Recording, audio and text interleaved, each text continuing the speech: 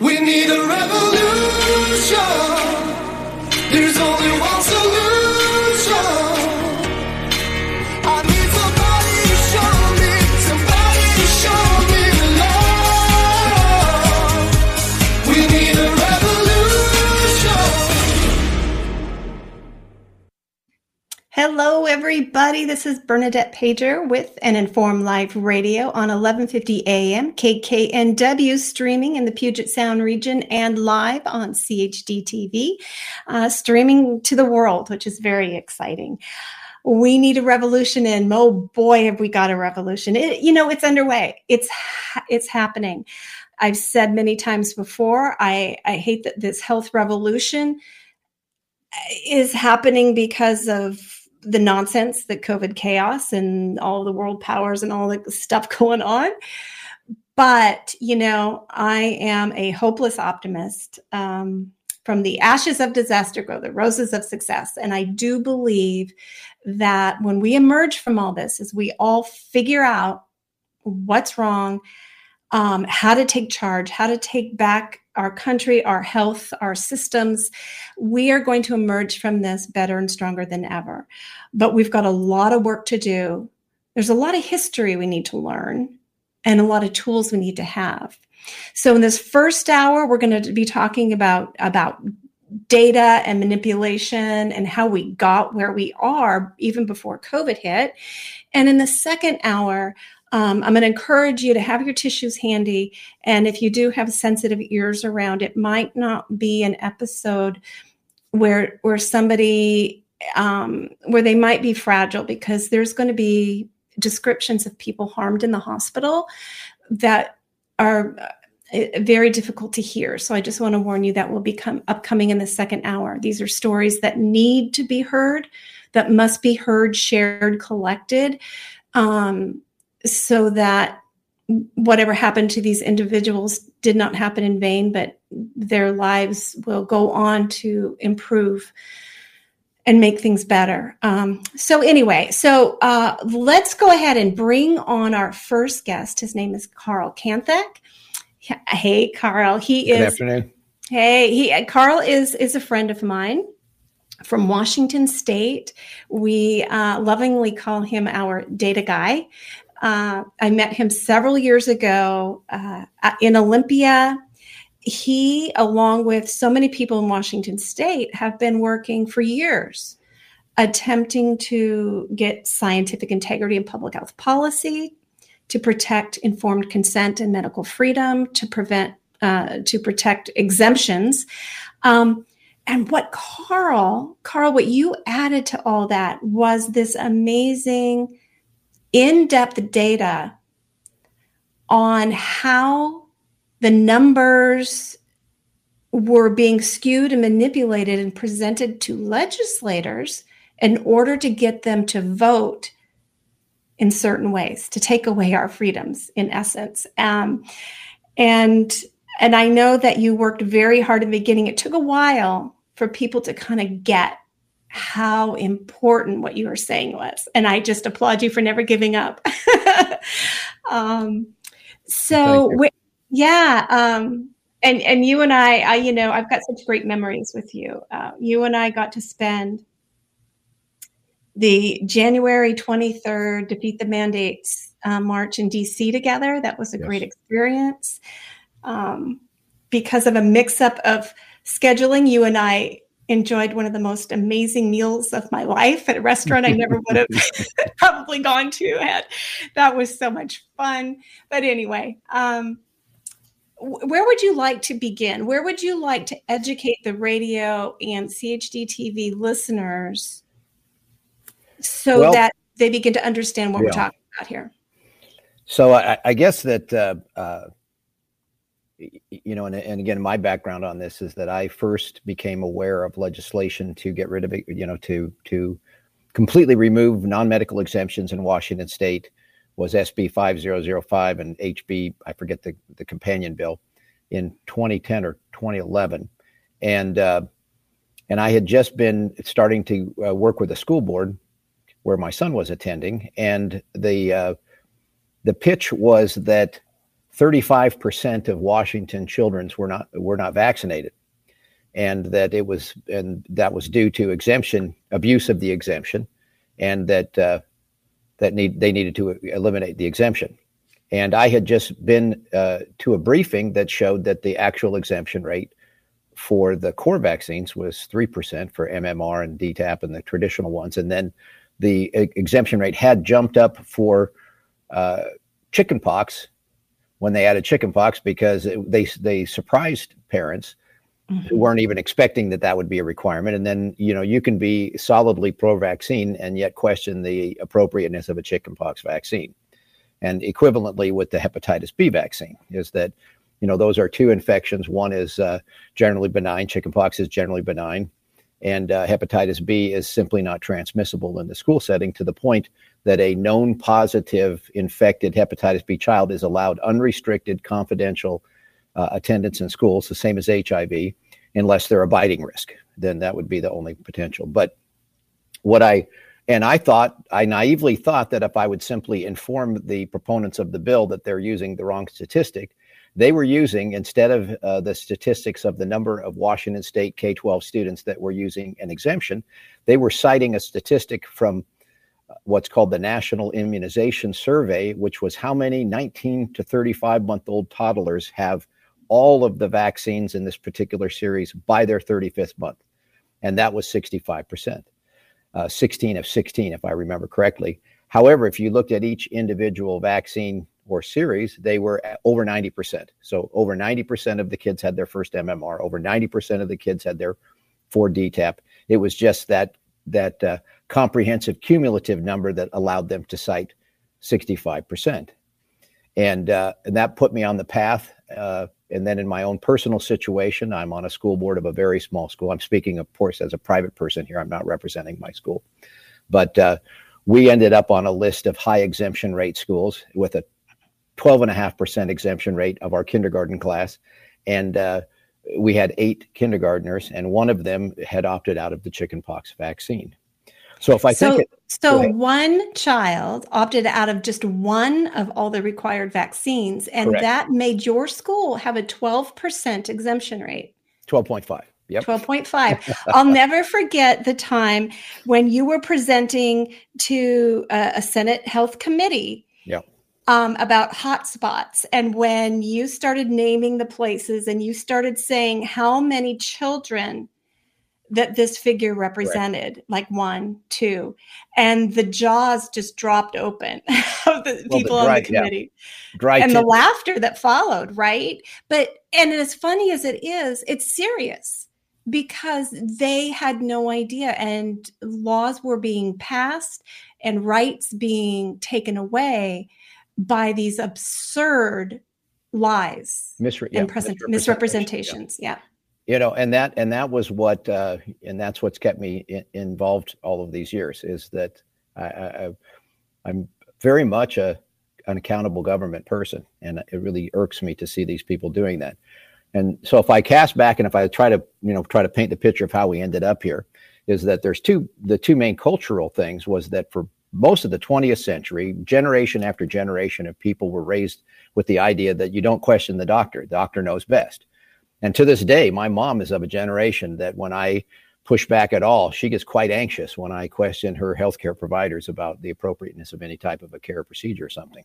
She trusts me, but it still just makes her uncomfortable to have me saying, well, that's not what I read. Then the other one that came along with that is the whole vaccine mythology, where, this idea that vaccines saved us and that without vaccines, there would be death and destruction everywhere constantly. And that, we would have waves of infection crashing back and forth, and that the vaccines are the only bulwark that are protecting us. And then the pharma actually achieved saturation of the pediatric market in the 90s. And that was the result specifically to that market was 3 things. One of them was school attendance rules. Now, people think that there's always been school attendance rules. That's false. I moved to Washington State from another state and graduated and never produced a vaccination record. Washington did not have any requirements for school attendance until 1980. And of course, at that time, it was much less robust schedule than there was. And So in 1969, only 26 states had that. So during the 70s, there was an effort to consolidate all of the rules, and even the states that had them, it wasn't like everybody had to have all of them. Some of the states had simply a polio one or a smallpox vaccine. And then the next, go ahead. I was just going to say, and there was, even when these rules were being put into place, there were no outbreak problems. We didn't have children dying in the schools. No. People were healthy, and, it was, if you got chickenpox, so what? If you got measles, so what? If you were vaccinated, fine, whatever. It was like a no big deal. It was a parental decision. It was between the parent and the child's doctor. And if you wanted to or not, there was the justification, at least in Washington State, for implementing this law that certain vaccines would be required, was to increase vaccination rates, period. Just to use the power of the government to compel more people to get these products. That's correct. Yeah, parents were not protesting with placards saying that, and in fact, in this kind of leapfrogs to the end part, which is what we'll need to be able to counter going forward, is that Washington, fortunately, has a beautiful synopsis of their infectious disease incidence and mortality from 1920 through 1982. And measles mortality dropped to zero in 1968, 12 years before there was school rules and long before there was any kind of systematic universal measles immunization program. So, and that was where, when this whole issue started to gin up, it's like, wait, I was going to school before there were school rules, and we did not have an on-campus graveyard and a crematorium. Everybody was fine, and many years, the only time we went to the pediatrician was for our school checkup, and there wasn't any shots involved. Mm-hmm. And you went, and as a boy, you went, and he checked your heart, you peed in a cup, you turned your head to cough, and then that was it. You'd go wait next year. Had that uncomfortable check there, but so you had the school rules. Well, then what happened after that was the 1986 National Childhood Vaccine Injury Act, and people need to understand that it's the National Childhood Vaccine Injury Act. It's not the National Childhood Parents Imagining Harm to Their Children Act. So that some children are harmed by vaccine or the vaccination process is memorialized in the title of the legislation. And what that did was largely and pretty much completely indemnify the pharmaceutical companies from any liability. And then after that, you had vaccines for children, which was put in 93, 94, which then made it a requirement for the government to provide all vaccines that were on the schedule. And then shortly after that, prior to that, the rates were 60, 70. There were certain people that wouldn't purchase the vaccines or their insurance wouldn't cover vaccines. So you had all these different the tentacles of the octopus pulling things together. So you have the regulations, and then you have the forced purchase by the government. So then they maxed out the childhood schedule at that point and started to create more and more vaccines looking at what other infections. And started making more and more vaccines with one shot would have I think the highest is 9 now, isn't it? 9 types of vaccines in one shot.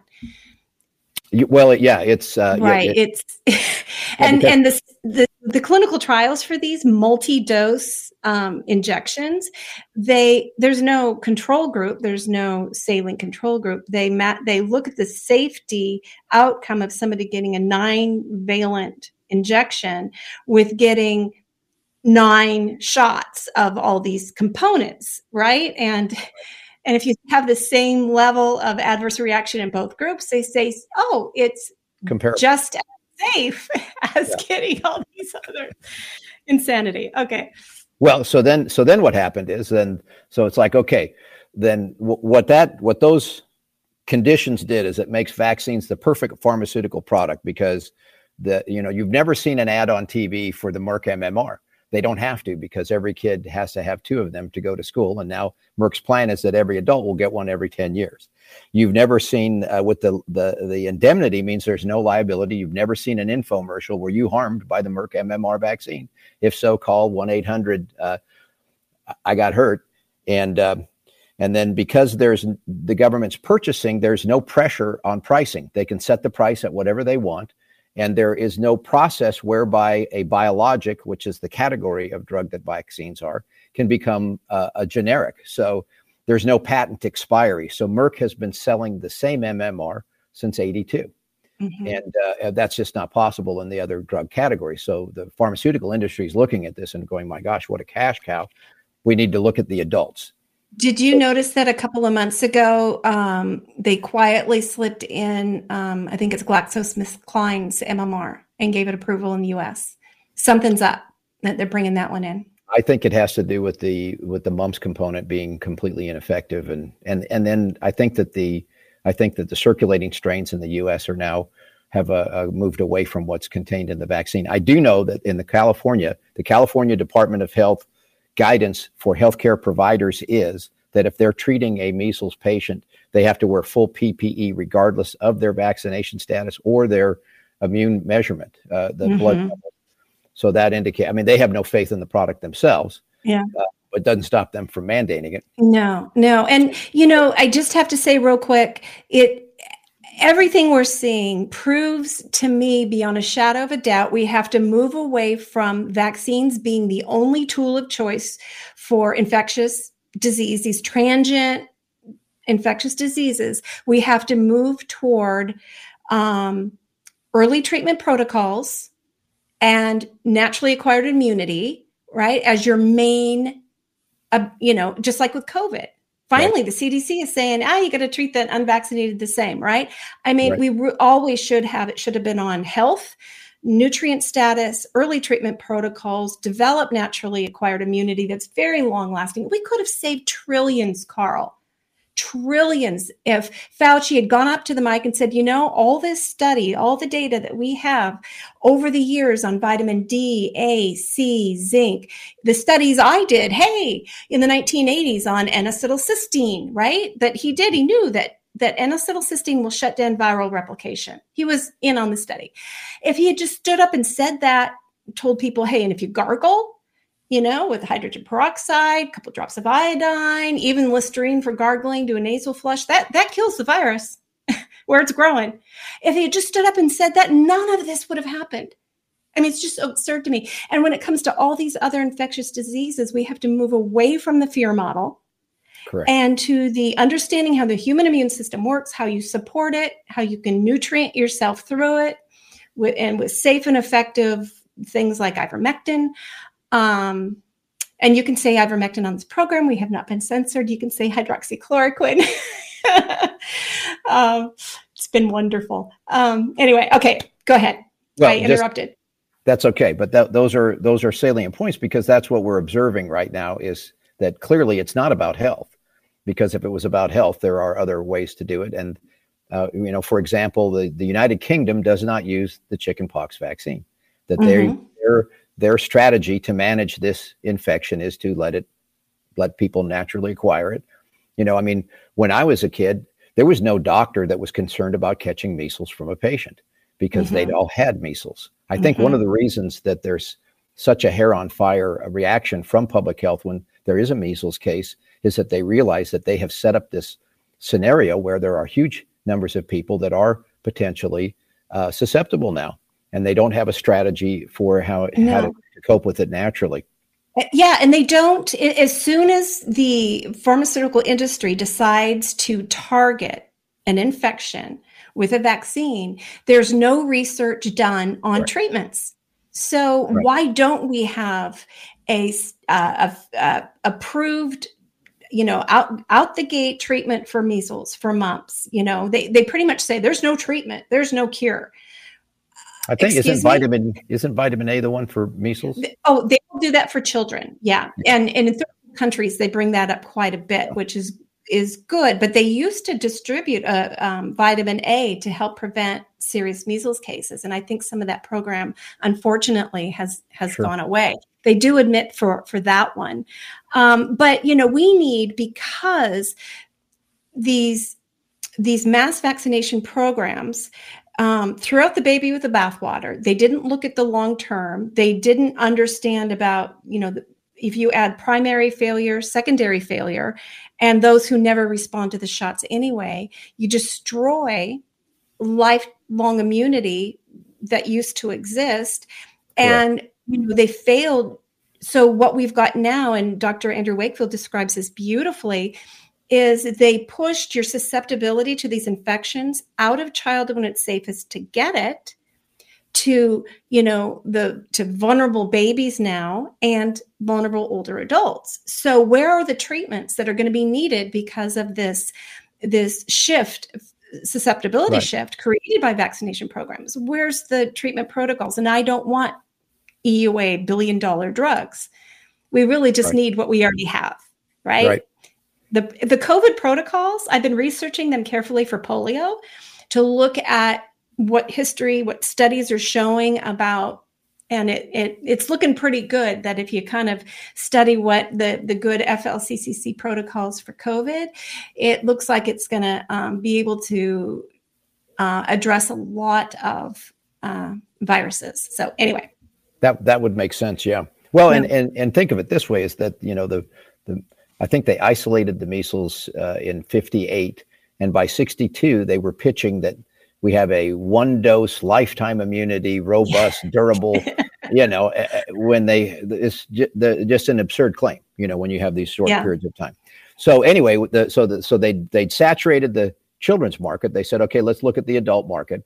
And then when they observed the adults over which they did have a lot of control, which was healthcare, they were not complying. And especially when they had the availability for exemptions. So they knew that in order to duplicate the saturation model they have with the pediatric market in the adult market, that they would have to have mandates, and those mandates would not be, they could not have exemptions available. And that was the underpinning for eliminating the exemptions in the youth market or the pediatric market, and primarily through schools. Now, they were then in a jam because you can't sell legislation. Nationally, the exemption rate is 1 or 2% with less vaccines. And even today it's 2.25%. You can't sell legislation to a politician by saying, hey, 97.5% of the students are voluntarily complying with the whole program. That doesn't terrify anyone. So they had to do several different misrepresentations and frauds. One of them, as we were discussing, is they exaggerate the exemptions and minimize the vaccination rates. So one of the ways they do that is that the average politician, the average person has no idea how many injections are required and how the policy works and how measurement terminology is. So, for example, in Washington State, birth through high school graduation is 25 or 26 injections in state licensed facilities.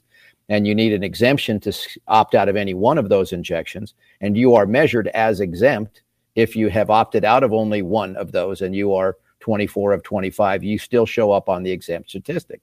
That's how one of the ways they exaggerate that. California goes further, and if you use an exemption for one of the injections, they don't credit any of the other injections in their statistics. And so they're artificially, they're trying to skew that. Then they also, as you just said, is that they over-exaggerate the effectiveness of the vaccines, and they don't talk about primary vaccine failure, the people that never become immune, secondary, the people where it wears off, or immune escape, where the circulating antigen shifts away from that's contained in the vaccine, and that's where you end up with these ridiculous things like the claim in Washington that only 65% of kids have vaccines. And what I've been doing, and what's kind of got me back up a little bit now, is that you have, I've been helping this group out of California that's California for Us, and their premise, and I would encourage everyone to go to californiaforus.org and then look at their materials, and if you agree with what they're doing, sign the petition there, because they're with, now that they were kind of back from the fog of war, we see just how much subterfuge was used to pass this legislation and to really constrict the rights of citizens. And, along the way, part of the demonization of people that weren't using vaccines. So if you look at anti-vaccine as a slur, and so you want to demonize, delegitimize, marginalize, and eventually criminalize those people by doing that. Mm-hmm. And so, but then what happened was, as they're trying to get legislators to ban children from school, they're meeting with anti-vaccine parents, and they realize these parents are not going to vaccinate when we change the law, but we have a constitutional requirement, obligation to educate these people. So they started to look at creating parallel education systems. Well, then that panicked public health, because the government providing a parallel education system for unvaccinated people, that legitimizes not being vaccinated as a choice. They can't have that. So then all of a sudden they came up with the term vaccine hesitant. So then they're telling the legislator, oh no, these people are not fully committed to being anti-vaccine. They're just hesitant. And if you take away the difficulty of making that choice, then they will go ahead and vaccinate. And you can see that language. And if you look in between what's happening.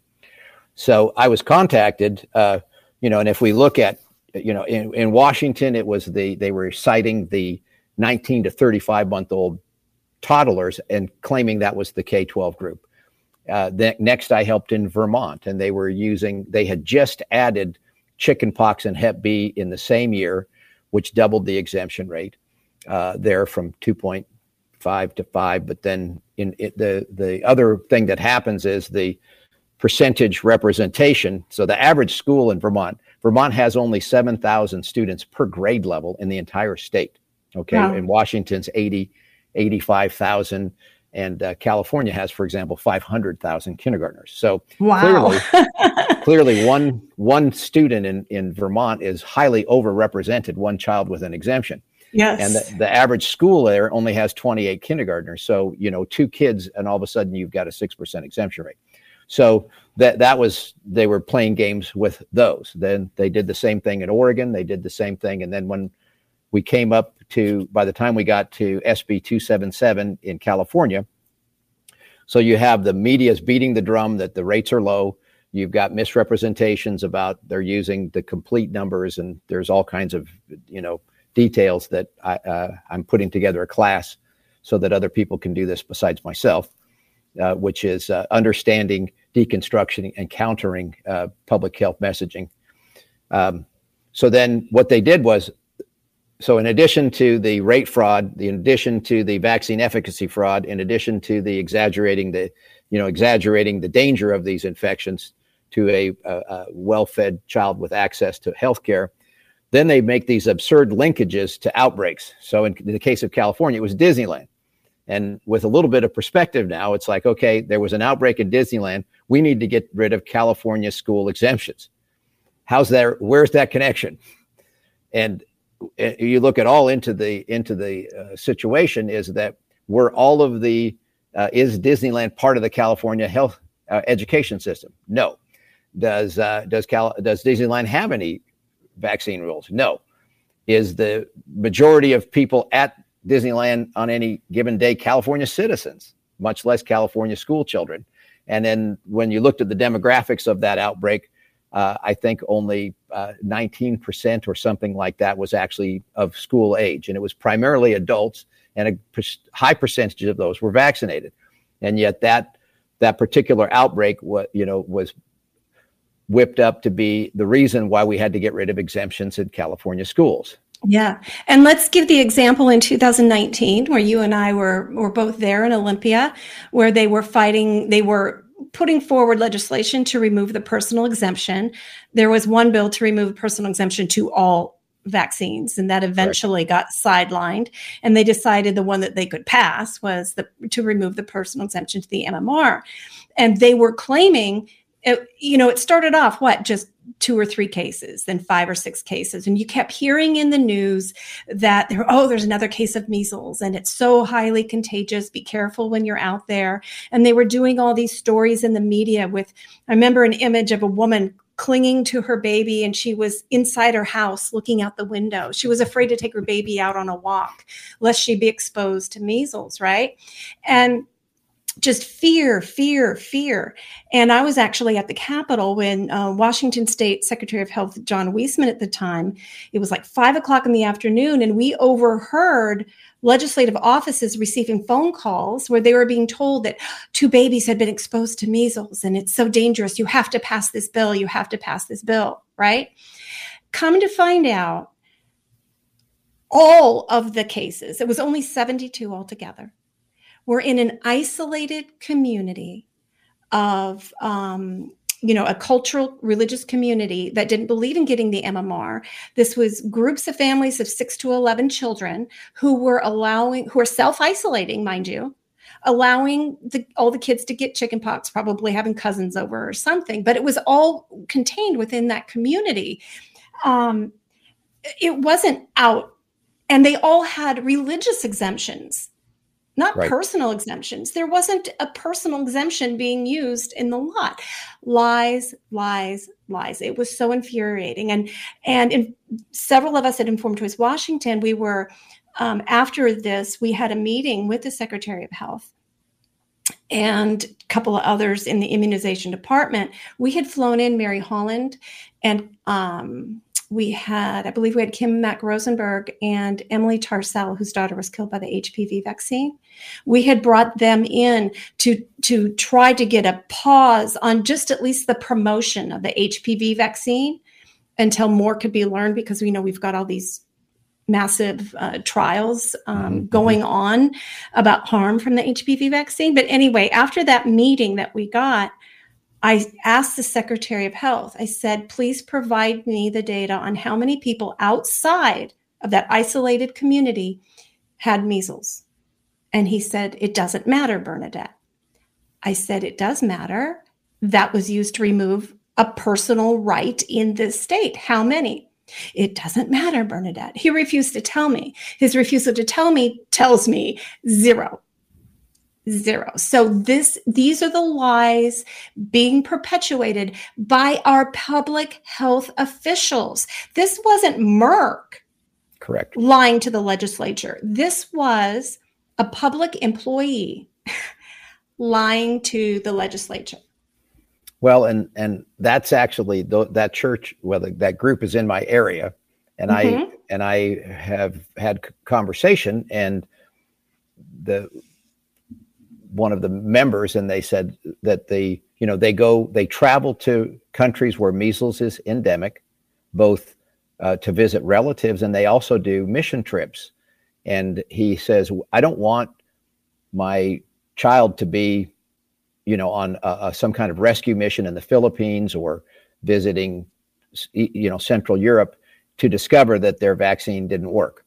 And when I can very easily treat them with a case that will give them a robust, full natural immunity here at home with all of the support that we can give them. So for them, that is their strategy for doing that. And it was completely contained within that community. Exactly. Now, remember also that, in terms of the rate fraud, so suddenly when the outbreak happened, they were claiming that Clark County had only a 78% MMR rate. And which is absurd, because the exemption rate in Clark County is only 5.3%. And I testified multiple times at the Clark County Council, and then also to the Clark County Public Health, and just pointed out the impossibility of that, because you cannot enroll your child in school without a certificate of immunization status.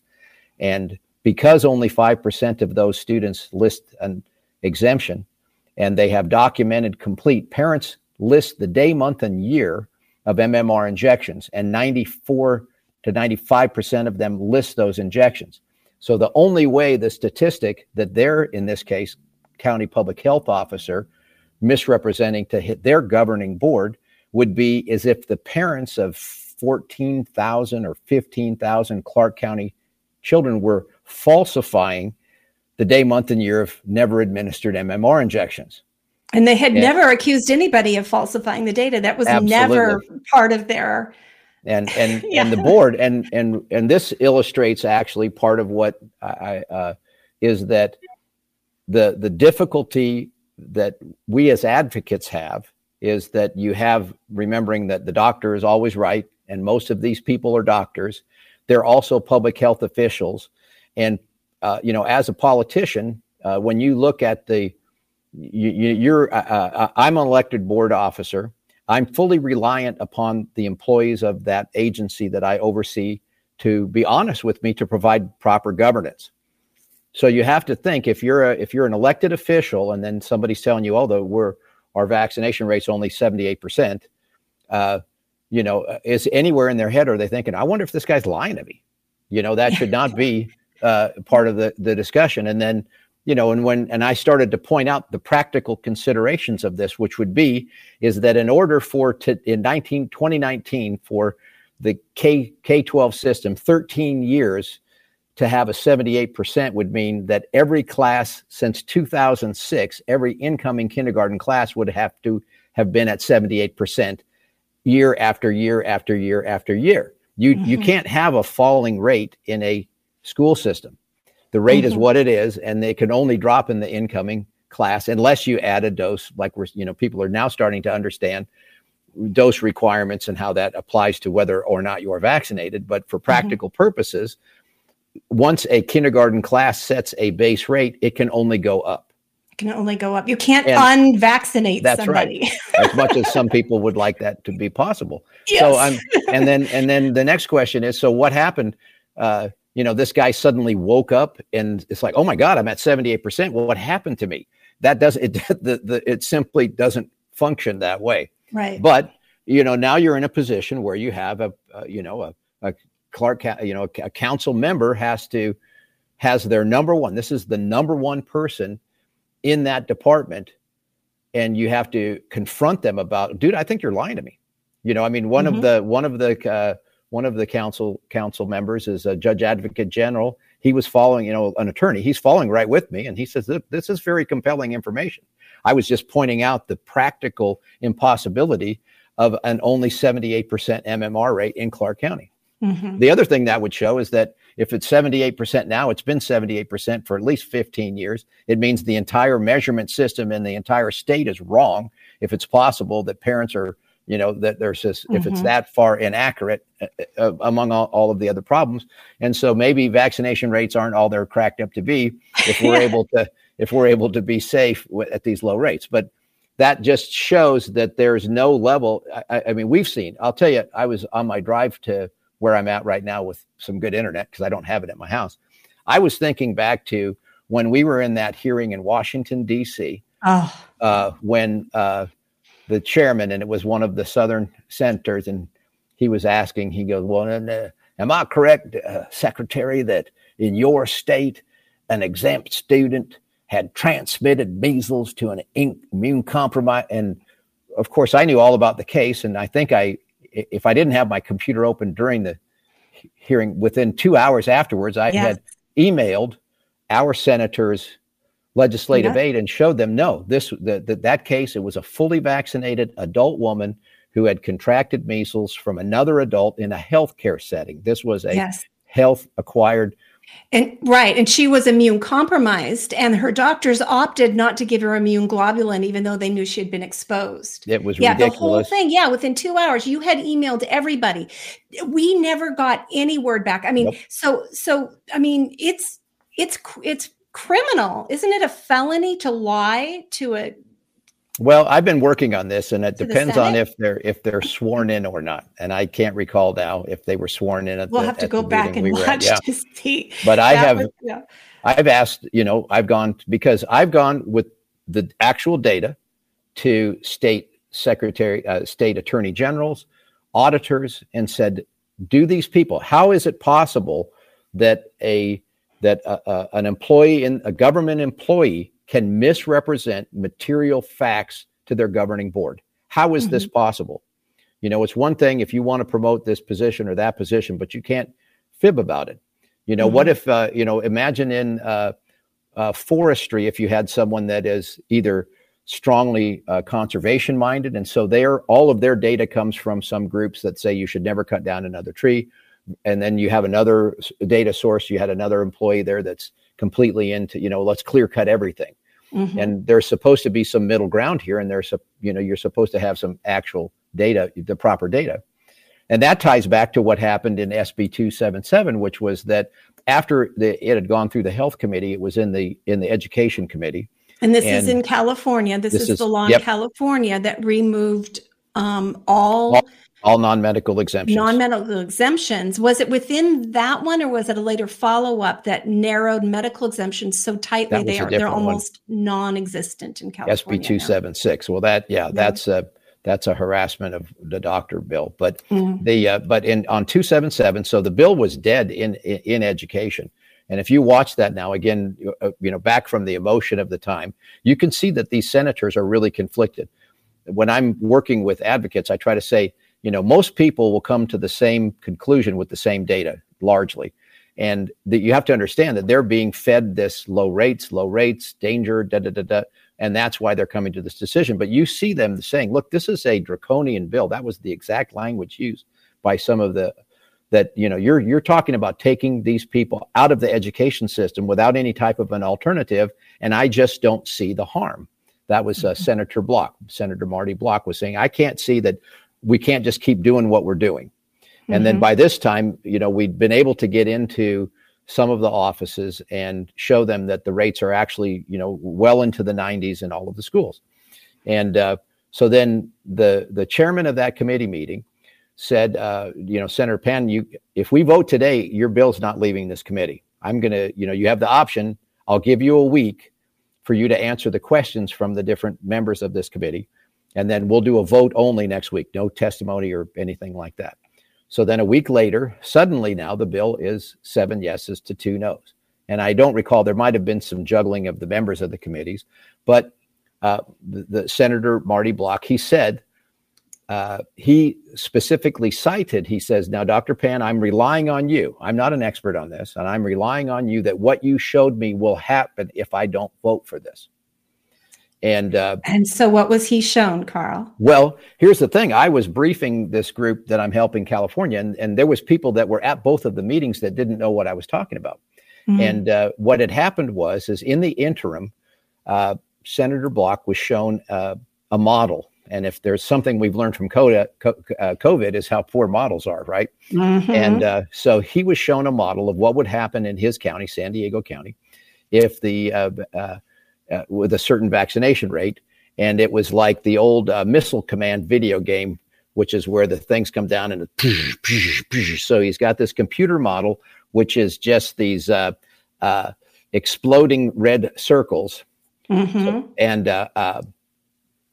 the slides there. And it's quite dramatic. And he was told, it's clear from his statements in the meeting that he was told this is an imminent outcome if you do not vote to support SB 277.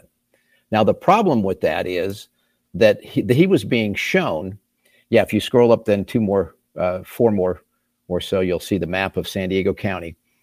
And then you can, that's the start of the simulation. And then the next slide shows the exploded, I believe, with all of that red everywhere. So for the radio viewers, so radio viewers, what you've got is you've got San Diego County, which actually is shaped a little much like Washington State, and you see these masses of red blotch where the circles are all overlapping into where you've got what looks like like it's been nuclear bombed. The coast of San Diego County has been nuclear bombed, and then the title of that: measles in San Diego County coverage at 80%. Now, and again, when you watch Senator Block trying to explain. It's clear, and then he is asking Pan to clarify, but it's obvious that Senator Block was not told the most important thing, which is that in order for San Diego County to be at an 80% vaccination rate, it would require that the exemption rate go instantly from 2.5% to 20% and then hold there for 15 consecutive years. Only then could you press play and have that outcome. Right, because you cannot unvaccinate somebody. The rates are what they are. And rates are what they are. And actually, so I put together a package, and I unfortunately didn't have any traction to try to educate the legislators that when you get to MMR coverage statistics, one of the problems that they added the second dose. Remember, MMR was so one dose, lifetime immunity, blah, blah, blah. And then, of course, as soon as it was in use for about 20 years and all of the people that had natural immunity weren't in school anymore, they realized it wasn't working like they wanted it to. So then they added a second dose. Now, what that does from a measurement standpoint, it's just like with the COVID, how many people have one, how many two, how many three. So what they'll do is they'll cite the kindergarten rates, which are low because that second MMR dose is scheduled in a 3-year window between the 4th and 7th birthday. Yep. And kindergarten enrolls at age 5, and transitional kindergarten enrolls at age 4. And they lump all those because they're not worried about accuracy. They're worried about making the worst number they can to scare a legislator into supporting unnecessary legislation. And I recall that you had actually found a documentation from one of the public-private partnerships. I think it was Immunization Coalition, where they recommended specifically only using kindergarten rates because they were. That was AIM. That was in a file from the Association of Immunization Managers, which the head of every immunization department in every state belongs to. And in Washington State at the time, it was Michelle Roberts. She's still like co-chair or something of AIM. It's a collaboration of state immunization departments and the pharmaceutical industry. They're sponsored by Merck and Pfizer and GlaxoSmithKline. And I've looked recently, Moderna's there, all the new companies are there as well. And they have annual conferences. And one of the slides they put up was directing the immunization departments, when you gather data to use to show legislators of the need for certain legislation, show them this kindergarten data, right? That's what they were saying. Pull it from a certain specifically area. Because as soon as the kids are old enough, then the impact of exemptions is very simple. It's 100 minus the nominal value. So in the case of California, it was 100 minus 2.54, and it's 90, whatever that is, 97.46. That's as bad as it can get. And when we were testifying here in Washington, when I pointed out at that point the 2.9% MMR exemption rate in Washington State, that means even if you could wave a magic wand and get all those people to vaccinate, which is never going to happen, the most increase you can get is 2.9%. Yeah. And obviously the maximum downward pressure is 2.9%. Yeah. So what I'm helping the groups in California do, and I'm trying to do this with other states, is to understand how many different ways the data can be misrepresented. So in this case, and then there's actually Senator Block was interviewed by someone later on about how impactful that the model was on his change in the vote, because it told him, okay, well, I really can't. And again, he was being told this is an imminent possibility, when again, it would require that an 8-fold increase in the exemption rate from 2 to 20 and hold there for 15 consecutive years. Which of course is an absurd claim. So you've got a couple of things going on, and we've only got about 5 minutes, and I want to discuss quickly where we go from here. Okay. So the idea is we need legislators comfortable with lower rates. That's correct. Because we know the long-term unintended consequences are far more harm than good from these products. And more people should be exempting themselves to protect their health.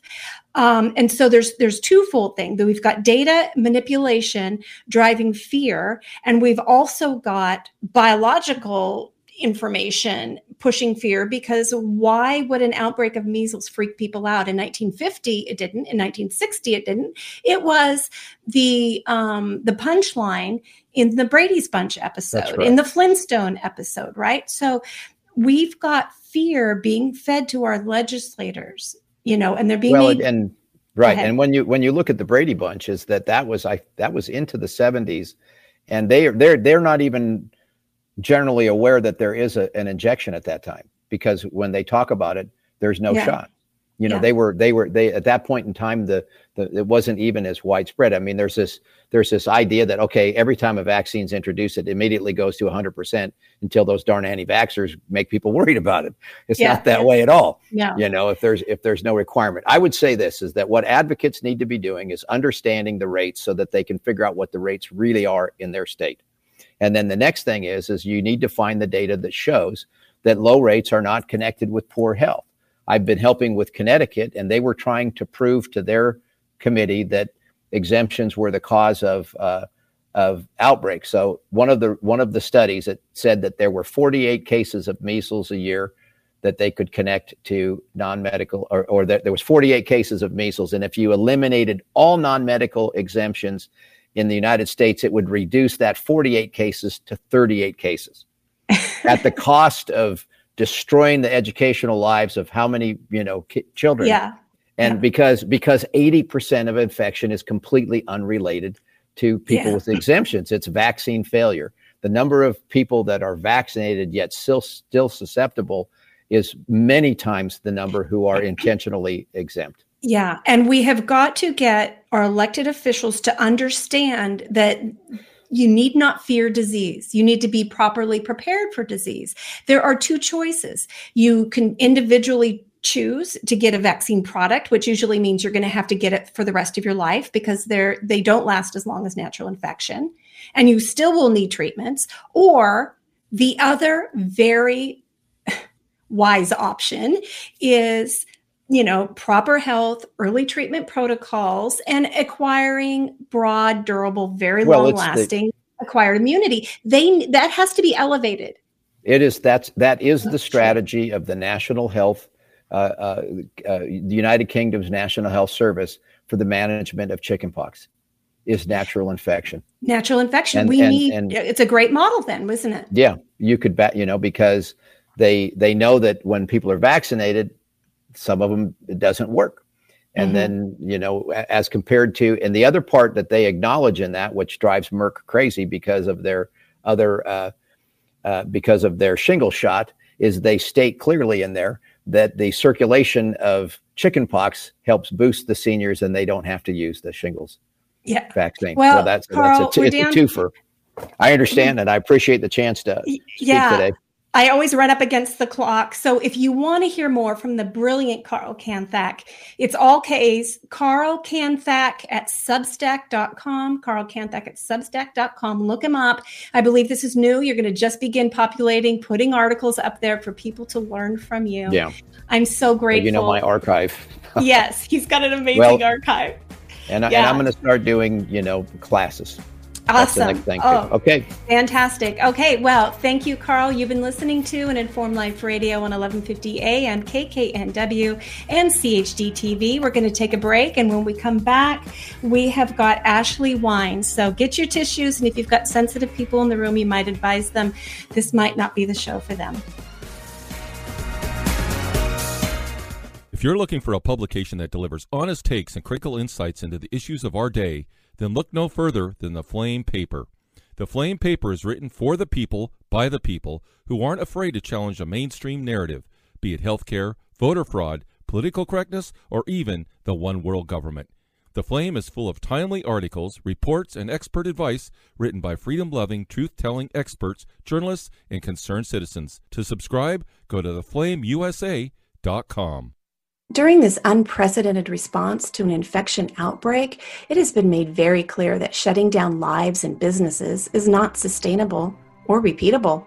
We've also learned that it's unnecessary. Treatments exist and always exist. For 99% of the population, nutrients and oxidative therapies that support the immune system and improve symptoms are always available to address viral infections. For the less than 1% who need more, inexpensive, unpatentable drugs can be added to the nutrient therapies to improve outcomes. It's time each and every one of us empower ourselves with this knowledge. We need not ever bring our lives to a halt again. We can both save lives and retain the liberty that nourishes us body and soul. Learn more at healthyimmunitynow.org. That's healthyimmunitynow.org. Informed Choice Washington is a nonprofit organization that advocates for healthy immunity, medical freedom, and fully informed medical consent. The right to make medical choices without coercion is fundamental to our civil liberties and a basic principle in all human rights declarations. To learn more, tune in each Friday from 3 to 5 p.m. to an Informed Life Radio and visit the website informedchoicewa.org. It's time to take a stand for medical freedom. Go to informedchoicewa.org today. We need a revolution. There's only one solution. I need somebody to show me the love. We need a revolution. Hello and welcome back to the second hour of an Informed Life Radio on 1150 AM KKNW and CHD TV. As a reminder, this show comes to you from donations only. We don't take any money from any businesses. We are donation only. This is information for the people, by the people that we bring to you. So, if you haven't already joined Informed Choice Washington, we encourage you to join. You can join for free if it's within your means to give a little donation. Monthly really helps keep us on the air. We do appreciate it. Go to informedchoicewa.org. In the second hour, we're going to be talking about things that are kind of hard to listen to a little bit. So I just want to give you a heads up. If, it's about somebody's experience, many people's experiences in the hospital, and some of the descriptions might be very difficult to hear. So I just want you aware if you find those things difficult to listen to or somebody's in the room, just a little heads up about what's upcoming.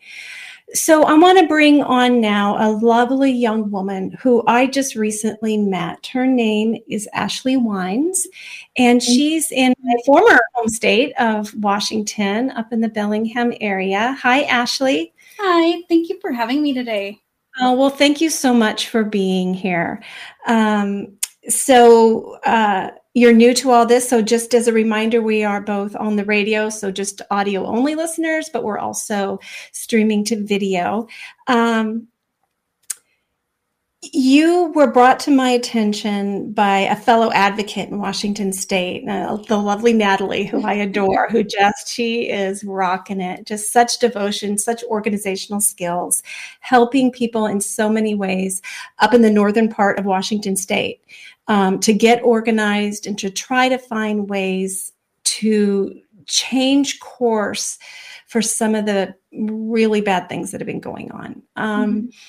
She told me about you and your experience. So I am so grateful that you are able to speak of your experience and appreciate it. I know it must be difficult for you to do.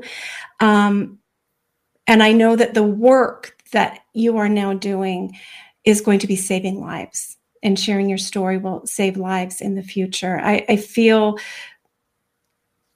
if everybody shares what they went through, and then we keep working together to find solutions, we can, I pray to God, prevent this from ever happening again.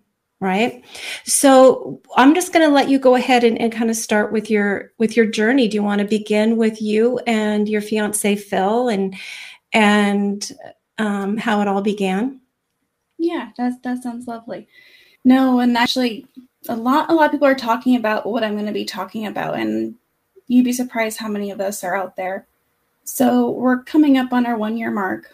On September 23rd last year, Phil got sick with COVID. And how old was Phil? So Phil was 32 years old. He had no underlying health conditions, so no comorbidities. He was not on any medications. He actually hated taking Tylenol and ibuprofen. He hated it. So he got sick with COVID. Everything was normal. My whole family had COVID a couple months prior, so his symptoms were similar to everyone's. Sorry to interrupt, but may I ask if he was vaccinated? Did he get any of the shots? No, he was not unvaccinated. We decided that it wasn't for us. Mm-hmm. We had saw a couple family members get injured from it.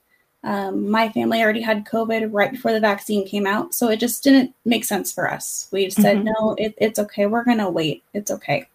So no, he wasn't vaccinated, and that's a lot of where our discrimination came to in the hospital.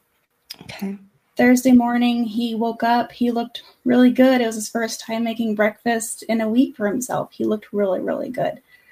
As Thursday progressed, his oxygen started getting a little bit low. Did you have a oximeter? Were you taking you got one of those little devices to monitor? Yeah. I was actually just about to ready to graduate nursing school. And so watching him the whole entire time, his breathing looked good. His oxygen was good. Everything was going, normal, I'd say, for previous experiences of what my family experienced. Towards the afternoon, his mom brought over a pulse ox. We checked it, and it was at 85, and he was walking around. No distress, no hyperventilating, no nothing. I was concerned. My family's in healthcare. I was concerned at the 85. I instantly panicked when I saw it. We all kind of looked at each other, and we knew that we needed to go to the hospital. And Can I ask you, Ashley, in your schooling, were you ever presented with scenarios where somebody had low oxygen levels, but they seemed perfectly fine?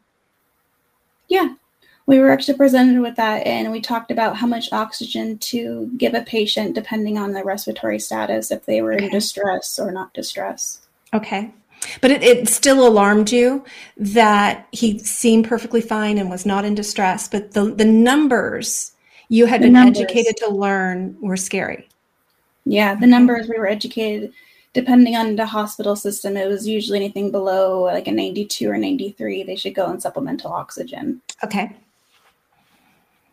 The look that all three of us gave each other, we had heard rumors, we had heard conspiracy theories. We're like, oh, this isn't true, That's what a lot of us think until we live through it. Phil, myself, and his mom, all three looked at each other, and we said, okay, we're going to go to the hospital. Let's get some supplemental oxygen. Let's get you checked out, get you some IV fluids. And after that, we're going to go home. But looking back at that moment, we were all scared to go to the hospital for a very, very good reason. You don't want to believe the rumors. You don't want to believe the stories. You want to have trust in your healthcare. You want to trust going to the hospital. But we were all scared for a very good reason. Thursday evening, I drove him to the hospital. I dropped him off. And I couldn't go inside the hospital, of course, so he walked himself into the hospital. A couple hours later, we get a phone call from Phil and his doctor saying they're going to go ahead and admit him for COVID pneumonia. They offered to start him on remdesivir and dexamethasone, including supplemental oxygen, IV fluids, and some vitamins. Instantly, we asked for ivermectin, hydrochloroquine. We knew we'd be denied, but we wanted to make sure that it was on the record that we did ask. We did get denied right away. We were told, nope, absolutely not. This hospital does not follow this. We had heard rumors about remdesivir. I had looked into some of the studies about remdesivir. I knew that depending on what side you fell on for remdesivir, you could either do very well or you could do very, very poorly. We all decided, nope, to remdesivir. Nope, let's not do it. It's not worth it. Instantly, the doctor told us Phil's not going to have a good outcome unless he takes remdesivir. We still said, no, it's okay. Let's wait 24 hours on the steroid and see how he does. Friday morning comes. Phil's doing good. He's eating. He's feeling the best he's felt in the whole entire week after being sick. He's feeling amazing. I didn't know until later on the timeline that they were actually planning on discharging him to go home that day. Oh. During discharge, this is the part that we want answers for. There's no answers in the medical records, and no one can answer us. I can only tell you what it looks like. During discharge, they educated Phil, and during the education, they asked him, do you want to get vaccinated? Phil said, no. Why would he get vaccinated if he's already getting it naturally? Mm-hmm. They specifically marked in his medical records that patient does not intend to vaccinate. They decided to keep him for one more night for observation purposes. During the night, he was administered morphine, excessive doses of supplemental oxygen, and then next morning he was sent to ICU labeled imminent death. I'm just, what? I'm sorry. It's okay. We all say it. He was so well and feeling so good. They were going through pre-discharge procedure, which now includes education. I'm doing in air quotes here about vaccination. Yeah. He says, no, he doesn't intend to. And then there's a pause put on the discharge. Mm-hmm. And for some reason, he's given morphine in the night. Did you get an explanation about why that was administered? No, it's not labeled in the medical records. And in the medical records that evening, you didn't get a chance? I actually did. That evening, before that happened, that evening, because we were talking about him staying one more night. Because that was the other thing is, Phil didn't want to be at the hospital. None of us want to be at the hospital. He was so ready to come home. So that Friday evening, I talked to him for maybe 2 hours on the phone, telling him, you're doing a good job. You'll come home tomorrow. Worst case scenario, maybe Sunday. Mm-hmm. And when you talked to him, did he say he was in any pain or anything? No pain, no distress. He talked to me for, I want to say close to 2 hours. We talked to each other for a long time that night because he was a little bit nervous. So we just chatted, and I wanted to get him down on the supplemental oxygen because I was noticing during the day, I kept checking in on him, where his levels were, where his distress were, where was his respiration rate. And I was noticing throughout the day, he kept going higher and higher in oxygen. And I kept questioning it. And and nursing student about to graduate, you really understood that this doesn't seem right, what the increase is based on what you knew about his condition. Yeah, something didn't seem right. My grandma is a retired nurse. She was a nurse for 50 years. So I called her. My mom works in administration side by side with nurses, so she's very familiar with this. So I had her get involved. I had lots of different people look at this, and everyone saw the same thing I did. Because I'm a student, I wanted just to double check. Am I seeing this correctly? I don't want to misunderstand this. Can you make sure we're on the same page here? And isn't it required to have in the charts, when you prescribe something, you have to put the indication. You have to put the reason you're giving it. What did the chart say was the reason for giving the morphine? For comfort. Comfort. But he was in no pain. For comfort. Okay. So they gave him that in the night, increasing levels of oxygen. They gave him morphine for comfort. And then the very next day, he's sent to ICU. Mm-hmm. And they didn't expect him to live? No, the charts for when he's sent to ICU, it, in quotations, says risk of imminent death. Okay. That was his now new diagnosis. Okay. And so then what happened? That was Saturday morning. Once he got to ICU, the nurse called me, letting me know he's in ICU. They got him comfortable. He's stable. Everything's looking really good. Doctor's then talking to him about the new care, but they're sounding like all the cares are going to stay the same. Okay. At this point in time, my whole family is kind of wondering what's going on. But we're raised to trust our doctors, or we trust our nurses. We trust what the healthcare professionals say. Mm-hmm. It wasn't until a couple days later on Tuesday that I called to ask the nurse about a Magic Cup. A Magic Cup is a little protein cup that's got like 2,000 calories in it. You see it a lot in hospice. Phil was telling me that He wasn't eating a lot. He couldn't taste, so he didn't really have a big appetite. So I called the nurse to talk about that. Mm-hmm. When I called the nurse, I was completely ripped in two. My mom was actually with me. We were in the car together. And I was absolutely speechless. She's telling me that Phil is unvaccinated, and because he's unvaccinated, he's going to die. He's maxed out on all of his cares. He's going to be on a ventilator, and that they're not going to give him a magic cup. Mm. I was completely thrown off guard. I was not prepared for that. I even looked at my mom like, "What did this just really happen? What just happened?"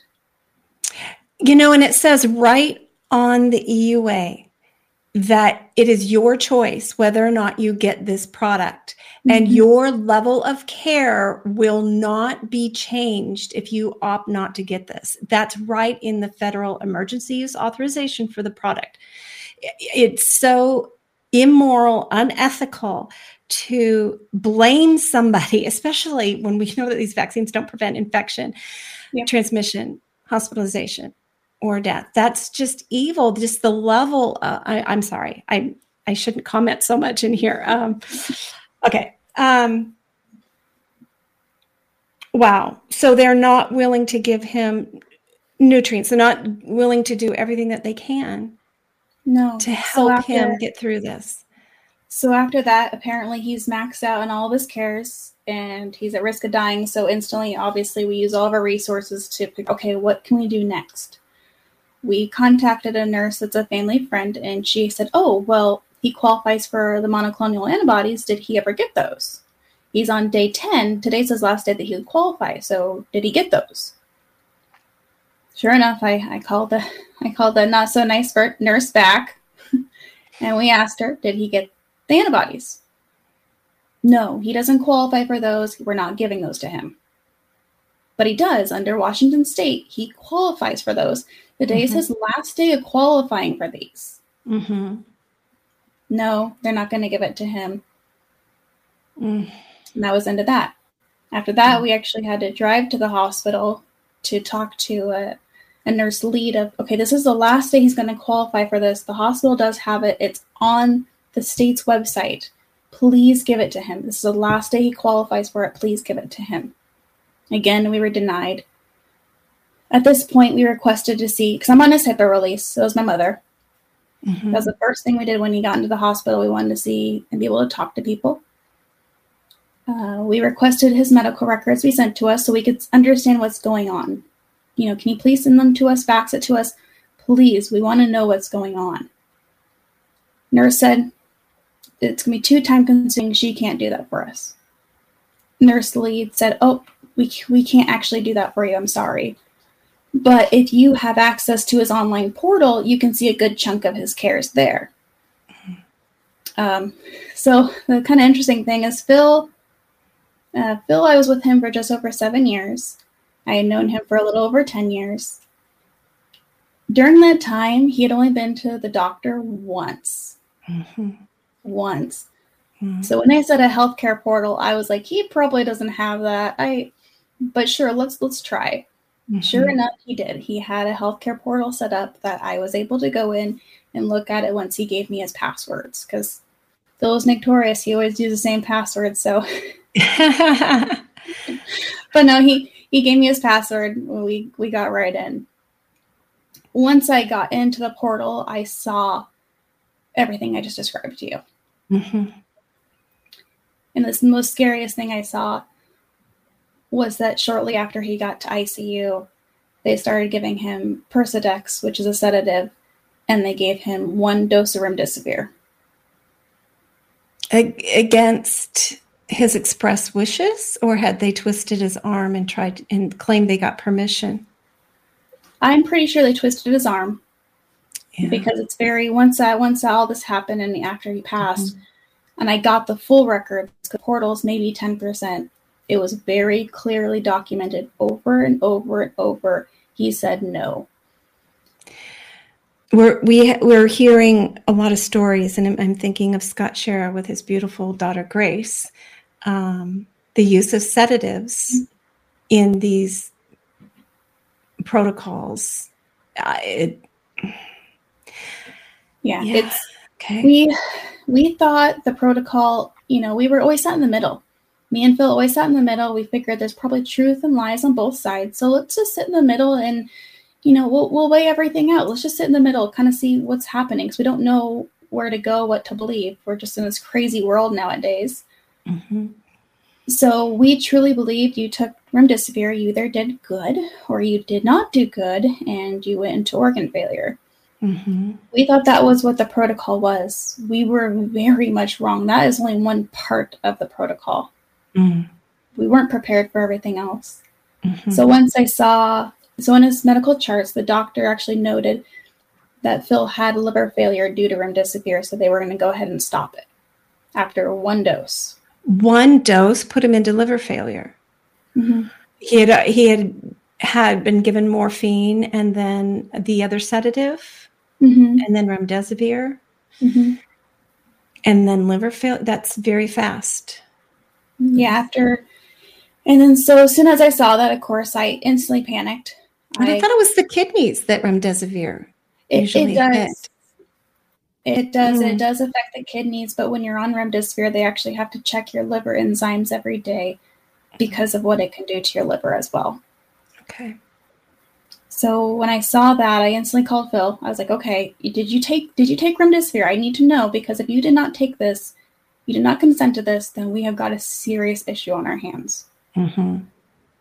He didn't say much besides, "Yes, I did take it, but we're not going to take it anymore." Mm-hmm. He probably didn't feel good after. After that. He took it. I want to say it was on Monday, and he actually started to kind of rebound a little bit after the hit. So you can watch on lab work his liver enzymes being normal. He took remdesivir. They shot through the roof. Mm-hmm. Within about 24 or 48 hours after he took remdesivir, the enzymes started going back down. Okay. We talked to the doctor about it. Doctor, of course, just lectured us. The next day, Wednesday, I saw on the portal that his liver was looking much better. His inflammation was going down, and I saw that his white blood cells were going up, so he probably had some kind of infection going on. So I texted him all that and told him, okay, it's looking good. Later on in the day, I saw the doctor make a note that they were talking about intubating Phil. Instantly, I called his mom. I said, okay, we need to go down to the courthouse. Let's get the POA set up. I don't know if you guys have one set up, but let's just get one set up just in case. I don't know what's going on. I don't think Phil's going to say yes to it, but still, nonetheless, let's make sure we can protect him if he can't speak for himself, because we just watched what just happened to him. They can't give him that drug anymore. We need to protect him. Went down to the courthouse, talked to everyone down there. Actually, in the Washington state, because of COVID, you don't need a notary. They stamp the paper there for you. The person just needs to sign and date it, and then off it goes. You don't need to have a notary for COVID restrictions right now. Mm-hmm. Went to the hospital. I dropped off a copy for myself, and I dropped off a copy for his mom, and I had them sent to Phil's room. About 2 hours later, I get the phone call for Phil telling me that they're going to intubate him. At that point in time, my mom's standing next to me, and I instantly was, wait, what do you mean they're going to intubate you? Your oxygen's looking better. Your blood gases are looking better. A lot of things are looking better. The only thing that's negative is you are starting to develop some kind of infection. Your white blood cells are going up all of a sudden. At that point, the nurse took the phone out of Phil's hands, yelled at me. I don't know what I'm talking about. I'm not at the bedside. And how do I have this information? Wow. And before she took it, all I heard Phil say was, "What do you mean?" So Phil had no idea that he was starting to improve. Wow. At that point in time, I asked for Phil to have a second opinion. Mm-hmm. In Washington State, you're entitled to a second opinion. This is a very big decision. Please get a second opinion. Mm-hmm. The nurse told me, yes, he's entitled to that, but we don't have time. We can't stop the process.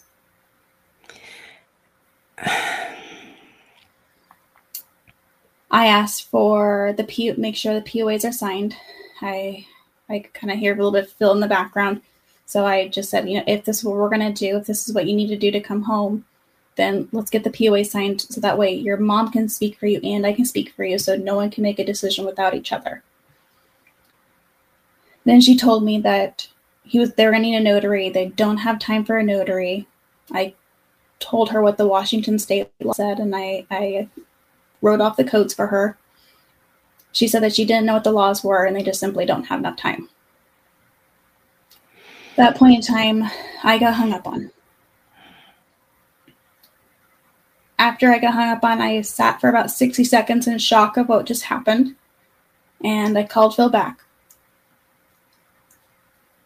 He told me it was just going to be for a couple days to let his lungs rest, and he'll be okay.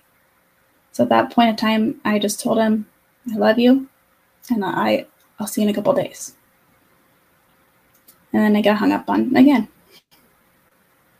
Wow. After he passed, we got his cell phone, and So you jumped ahead a little bit. Yeah. Or are you telling us part of this story when you say, okay, so go ahead then. Oh, sorry. That's okay. No, so the nurse that hung up on me twice and yelled at me, I have no idea what I'm talking about. Mm-hmm. After we got his cell phone back after he passed, we were looking for pictures for his celebration of life, and we discovered that there was pictures taken of Phil before his phone was turned off. Pictures of him that he took selfies? No, you can see the whole hospital bed. You can see him surrounded with people right before they were going to intubate him. They used his phone to take pictures of him. And I can't say for sure it's that nurse. I can't say positively, yes, it's that nurse. But I can tell you that nurse hung up on me twice and took the phone out of his hands. That was the last person that had Phil's phone in her hands.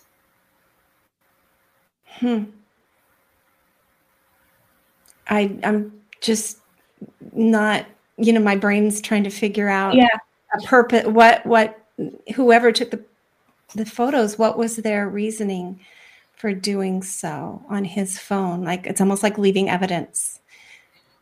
There are more people coming forward that are saying that their loved one was also taken pictures of while they were either on the vent or in the hospital room. And some people are saying, oh, it's whistleblowers showing you evidence. I don't believe that was our case. I think that was just pure cruelty. I think it was just to torment us. I don't know, but I can tell you that the pictures were not blurry.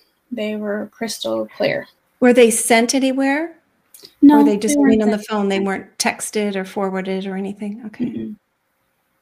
I'm sorry. No. I just can't imagine the moment when you saw those photos. It was very surreal. A lot of this was very surreal. We just kind of felt like we were in an alternative universe, that this is not really happening. I was like, I must have gotten a serious car accident and I am hallucinating. Like, this is not happening. This is not happening in America. This is absolutely not happening in my small little town. This is not happening. Yeah. Okay, so you say goodbye. You tell him you love him. Then you found out more about the intubation that happened to him, right? Mm-hmm. We found out also in his medical records something must have happened, because once they intubated Phil was intubated without any anesthesia, so he was not put under when they intubated him. And he tried pulling the tubes out, so they decided to restrain him. Why would they not give him anesthesia? I thought that was standard operating procedure for any intubation. That's what I was taught. That's what I was learned after I got the phone call, because Pam, his mother, got the phone call too. We instantly got to the same house of, it's going to be okay. They're going to put him under. He's going to be like in a surgery state. He's going to have no idea what's happening for these next couple of days. He's not going to know a single thing. Because that's what I knew. I knew that you were put under, because most people don't even, people go on ventilators all the time and come off ventilators. Prior to COVID, I want to say the statistics for coming out of an ICU were like 90%. Now with COVID, it's 10% maybe come out? Mm-hmm. That's something that I'm sure haunts everybody, the idea. I mean, it's the stuff of nightmares to be intubated fully awake. Mm-hmm. I'm so sorry. We just didn't know. It took my head to wrap around a long time, because in the notes it specifically says that they ordered restraints because it was for his own safety. In order to order restraints, you have to have someone watching you, someone checking on you to make sure you're okay. And there has to be a liable reason for it. Mm-hmm. Phil was pulling out his tubes. So for me, prior to COVID, if someone's pulling out their tubes, that means no. That means no, don't do it. And it also means if they had actually said do it, that they're not sedated and it's painful and terrifying. And so he's not in the mm-hmm. proper medical state to be doing it. Mm-hmm. Okay. I'm sorry. A lot of this is absolutely mind-boggling. A lot of us sat in shock for about 6 months. So like, this is not real. Once we got the medical records, they were a little over 3,000 pages, and I read through every single page, and I was like, no, this is more real than any of us could imagine. And they documented every single step they did. Okay. So time is passing, mm-hmm. and you're getting reports. Time's passed. Later in the evening, I saw on his chart that they put him under with fentanyl. I know a little bit about sedation for anesthesia, so I talked to my grandma. She's like, "Oh, fentanyl is really good. It's easy to come on and off of. He might be able to hear you, so maybe you should give him a call. Maybe he can hear your voice in like a dream state." I decided to call the hospital to check on Phil, see how it went, and that's when I learned I was officially not allowed to call the hospital. I have been banned from the hospital because I insulted their nurses. I'm not allowed to call or talk to anyone. I instantly called Pam. What's going on? I'm on a HIPAA release. Do you know what's going on? She had no idea, so she called. They told her the same thing, and they gave her a password to get her to be transferred from the main floor up to the ICU floor. And they wouldn't let her. Did they tell her she was banned as well? No. But she got the password, which allowed her to get the phone call upstairs. Okay. Yep. And then at that point in time, we discovered that the POA was signed for her, but my POA paperwork was never opened. Okay. So they let him sign it for his mom, but they even opened and gave him the one from me. So at that point in time, she spoke for him as much as she could for the next 2 weeks while he was on the vent. I practically lived at her house. We were hip to hip together because we're going to do this together. We have no idea what we're up against. During that 14 days, really a lot happened in that 14 days. Mm-hmm. Of course, the next morning they told us, prepare for the worst. He's most likely going to pass. He has his liver failure. His kidneys are now officially failed. He's got to start dialysis. He's got an infection that we're having a hard time finding, and he is in shock. Septic shock? Mm-hmm.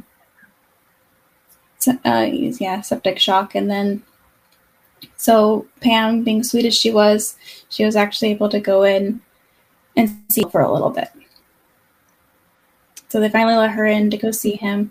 She said that he looked comfortable. Everything looked good. She was allowed in. Well, actually, she was invited back for, I think, 3 or 4 days in a row to see him until she ran across a nurse that did not like me. She must have been in the room when I had the phone call with Phil. Because at that point, then she was kicked out of the hospital. During that 14 days, they discovered that the intubation that they did for Phil when they did the vent was not sterile, that they gave him MRSA, and so the MRSA is now in his ET tube, and then it's also spread into his lungs. He's got other infections. They discovered he had an ear infection and a sinus infection, which they refused to treat. They said they will not treat it because it's not a concern. Even though his white blood cell count continuously inclining, showing that obviously MRSA is not the only infection he has. He's got something else because your antibiotics are not working. Mm-hmm. His dialysis machine went off for 3 hours, which set him back very, very much.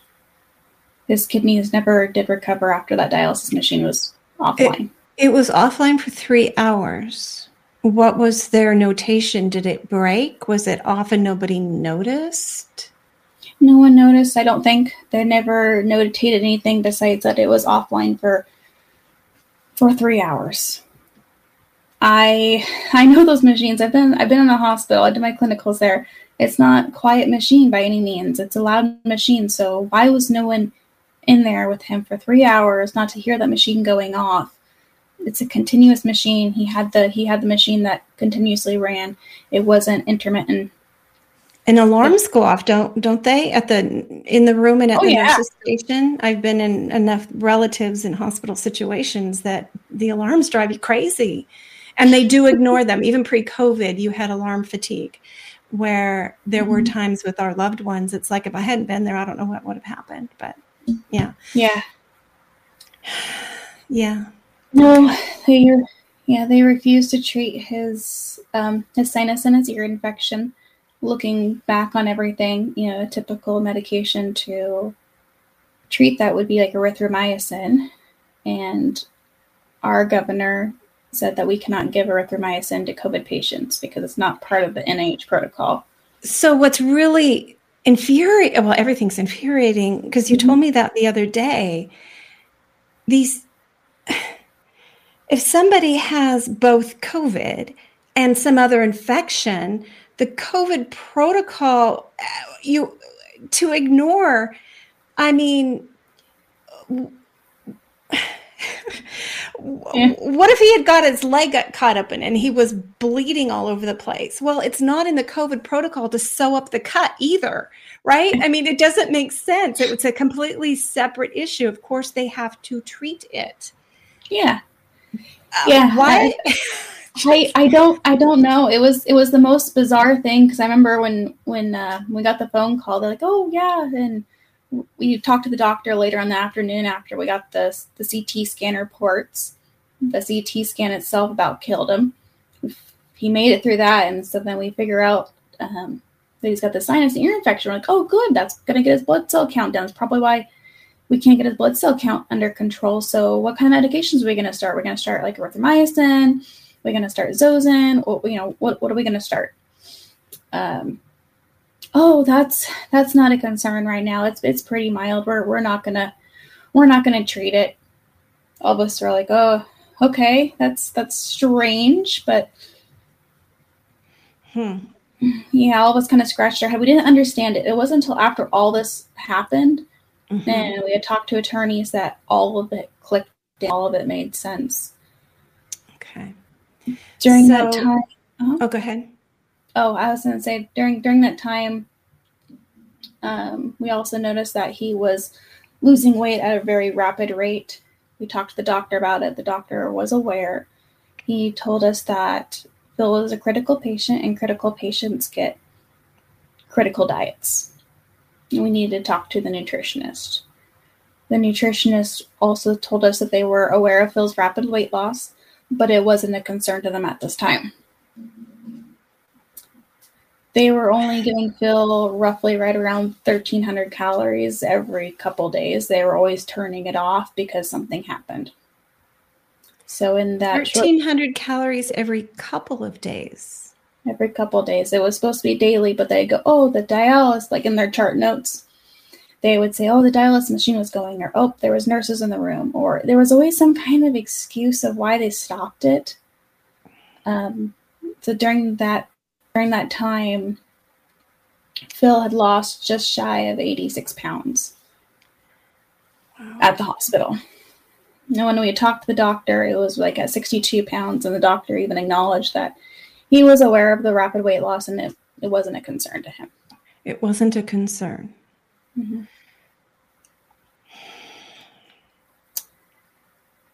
I'm so sorry. Phil, yeah,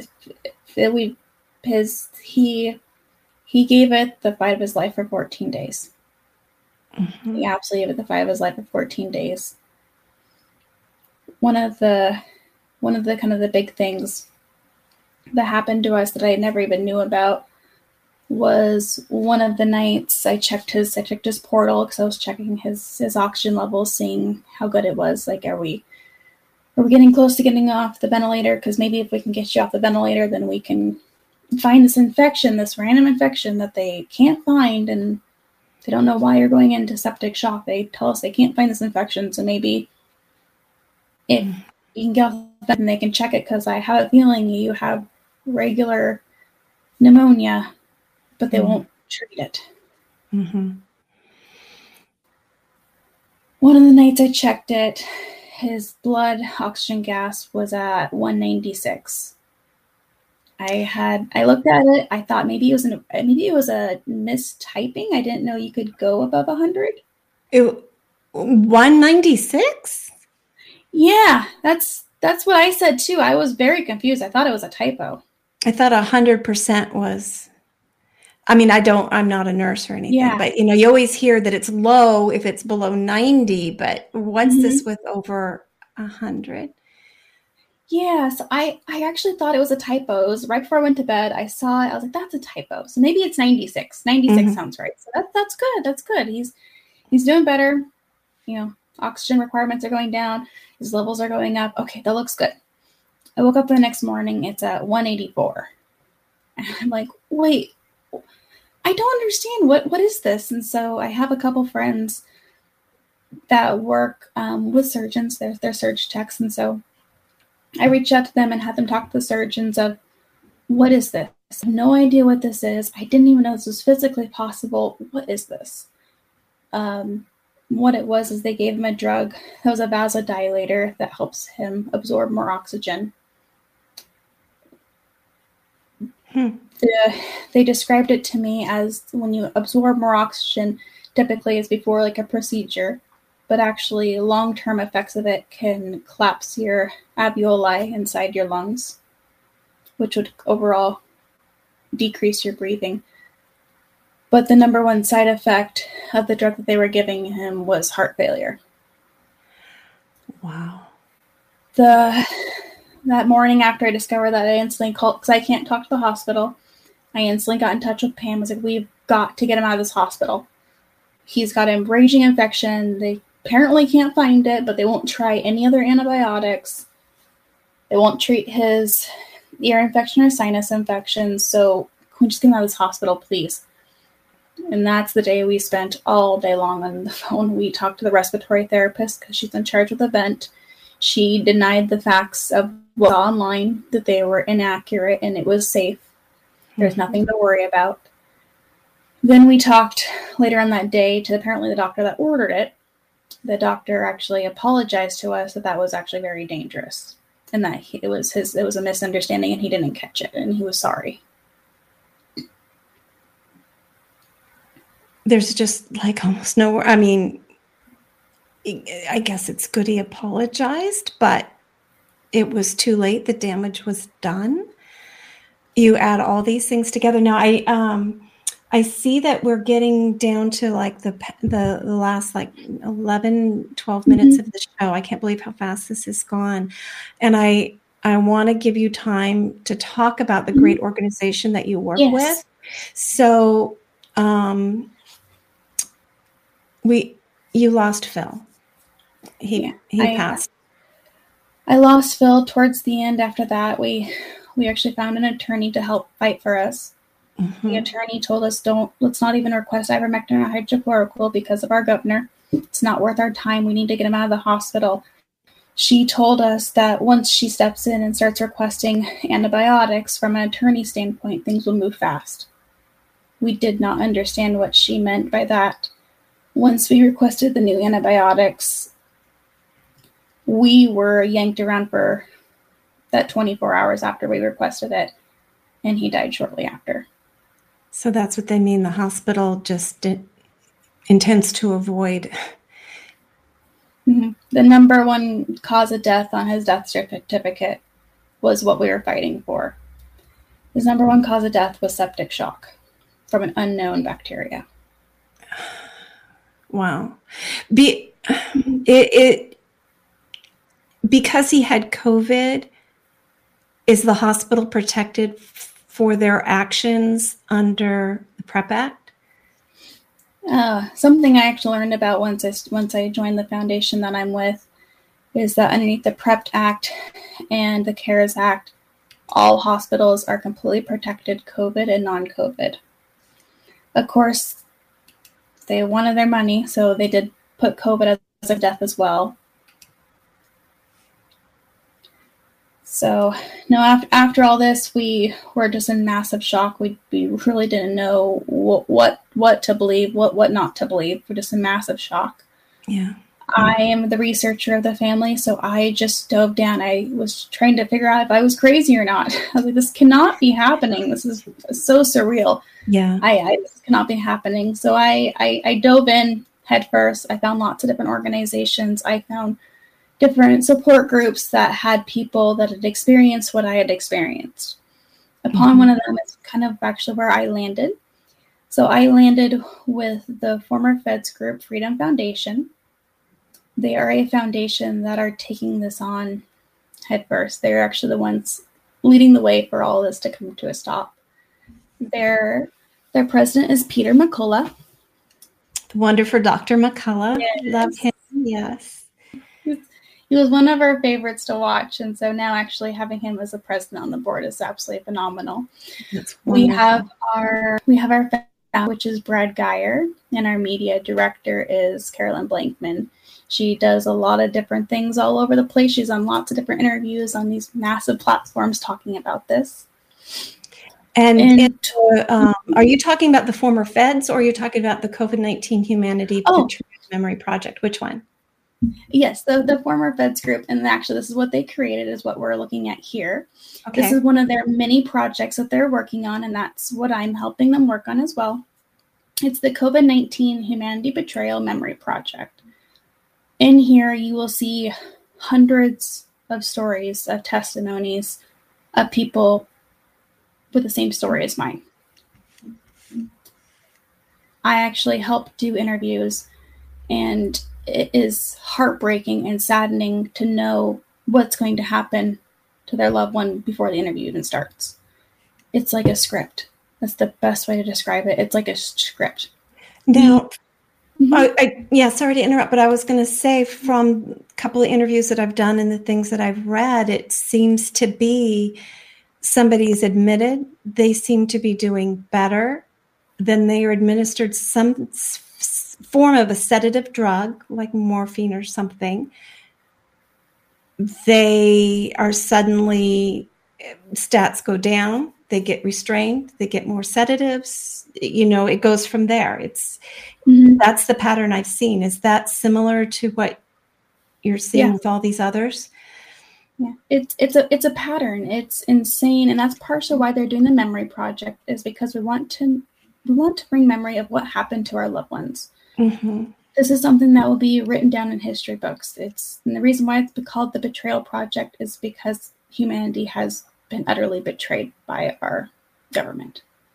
To get to this website, you can, and there'll be links at informedchoice.org, and in our newsletter next week, we'll have a link there as well. But it's the letters chbmp.org.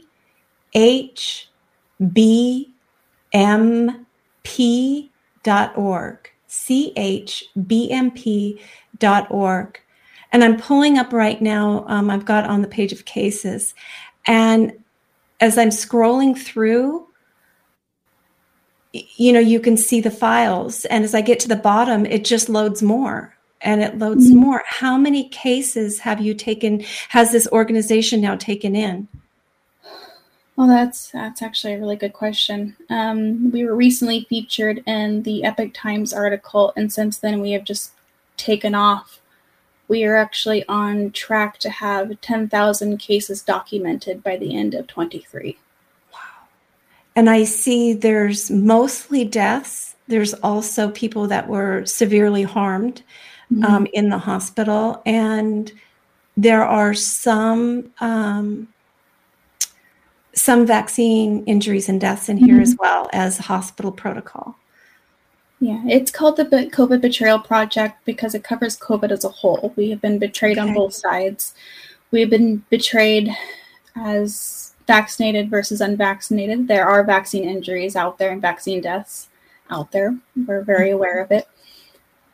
But also, there are countless people that did not know about remdesivir. They did not know about the sedatives. They did not know about one of the other emergency use drugs called baricitinib. They did not know about it. Now, are you familiar with AJ the Priest, who has uncovered a lot of the federal funding going to hospitals to incentivize these protocols? The high amount of pay they get for sticking to the protocol. It used to be that there were sedatives on the protocol that they could be used, but they recently updated the protocols and those were removed. I need to bring AJ back on so we can look at it, but they have documented and archived the original protocols. And I'm wondering if they're seeing that so many people are now aware how their loved one, how that whole process of their loved one's demise began with the misadministration of a sedative, that they've now removed it. But we've got the archived evidence that it was there, it was incentivized, it was paid for. Yeah. Everyone focuses on remdesivir. That is one part of the protocol, and that's partially why, as a family, we decided to partner with the foundation. We decided to join one of these foundations that can actually help spread awareness, and that's what we do. Is we spread awareness that yes, remdesivir is one of the pieces, but there is so much other things that happen inside that hospital. Yeah. And I see on the website that if an individual wants to volunteer to be part of this team to help with the huge amount of work of intaking stories, that they can volunteer, correct? They can volunteer. So we have a citizen task force. The citizen task force, I want to say we have maybe like 150 people in the task force right now. And that's as of recently. This was a grass-grown foundation. It was only 4 people at first. And it is growing at a rapid rate because people are starting to discover it. They're learning that there are attorneys out there that are willing to take on these COVID cases and speak up for our loved ones. There is a whole community out here of people that understand and they're willing to help you fight. But of course, we still need help. We can't do this alone. We are up against a huge battle in front of us. So as many task force members as we possibly can get, that's amazing. There's different committees. Not everyone can sit through interviews. Oh, I hear our music, so our time is up. Let me stop sharing here. Ashley Wines, thank you so much for sharing your difficult journey. Thank you for your work to prevent this ever happening again. My prayers are with you and your family and with Phil's family. So maybe we'll have you on again. You've been listening to an Inform Life Radio on 1150 AM KKNW and CHD TV. Everybody have a blessed, happy, healthy weekend. Go hug a loved one. Take care. If you're looking for a publication that delivers honest takes and critical insights into the issues of our day, then look no further than The Flame Paper. The Flame Paper is written for the people, by the people, who aren't afraid to challenge a mainstream narrative, be it healthcare, voter fraud, political correctness, or even the one world government. The Flame is full of timely articles, reports, and expert advice written by freedom-loving, truth-telling experts, journalists, and concerned citizens. To subscribe, go to theflameusa.com. Hi, I'm Lynn Redwood, president of the nonprofit Children's Health Defense. Our chairman, Robert F. Kennedy Jr., and our entire team are devoted to ending the epidemic of illnesses and disorders plaguing our children today. Through legal action, we're working to hold industries and government agencies accountable and to establish safeguards to prevent further harm. We're working overtime during this COVID-19 crisis to keep you informed about the politics and science of rush vaccine candidates. Freedom and our children's futures have never been more in jeopardy. But we can succeed. With your help, we can stop the devastation and give our children and grandchildren the healthy future they deserve. To learn more about what we're doing and how you can help, visit childrenshealthdefense.org and sign up for our free news. Please visit childrenshealthdefense.org today. Are you suffering from a sinking feeling that the COVID-19 pandemic is being blown out of proportion and that nothing in the news is making any sense? If so, then there is a fact-based, science-driven news show designed just for you. My name is Del Bigtree, and I am the host of The High Wire, the world's most trusted news source in digital media when it comes to accurate, science-based reporting on the COVID-19 pandemic. From COVID-19 vaccine development to mask mandates, school shutdowns to job layoffs, The High Wire goes beyond providing you with the most accurate, evidence-based investigations. We send you links to the sources for all of our reporting so that you can further your own investigation and come to your own informed conclusions.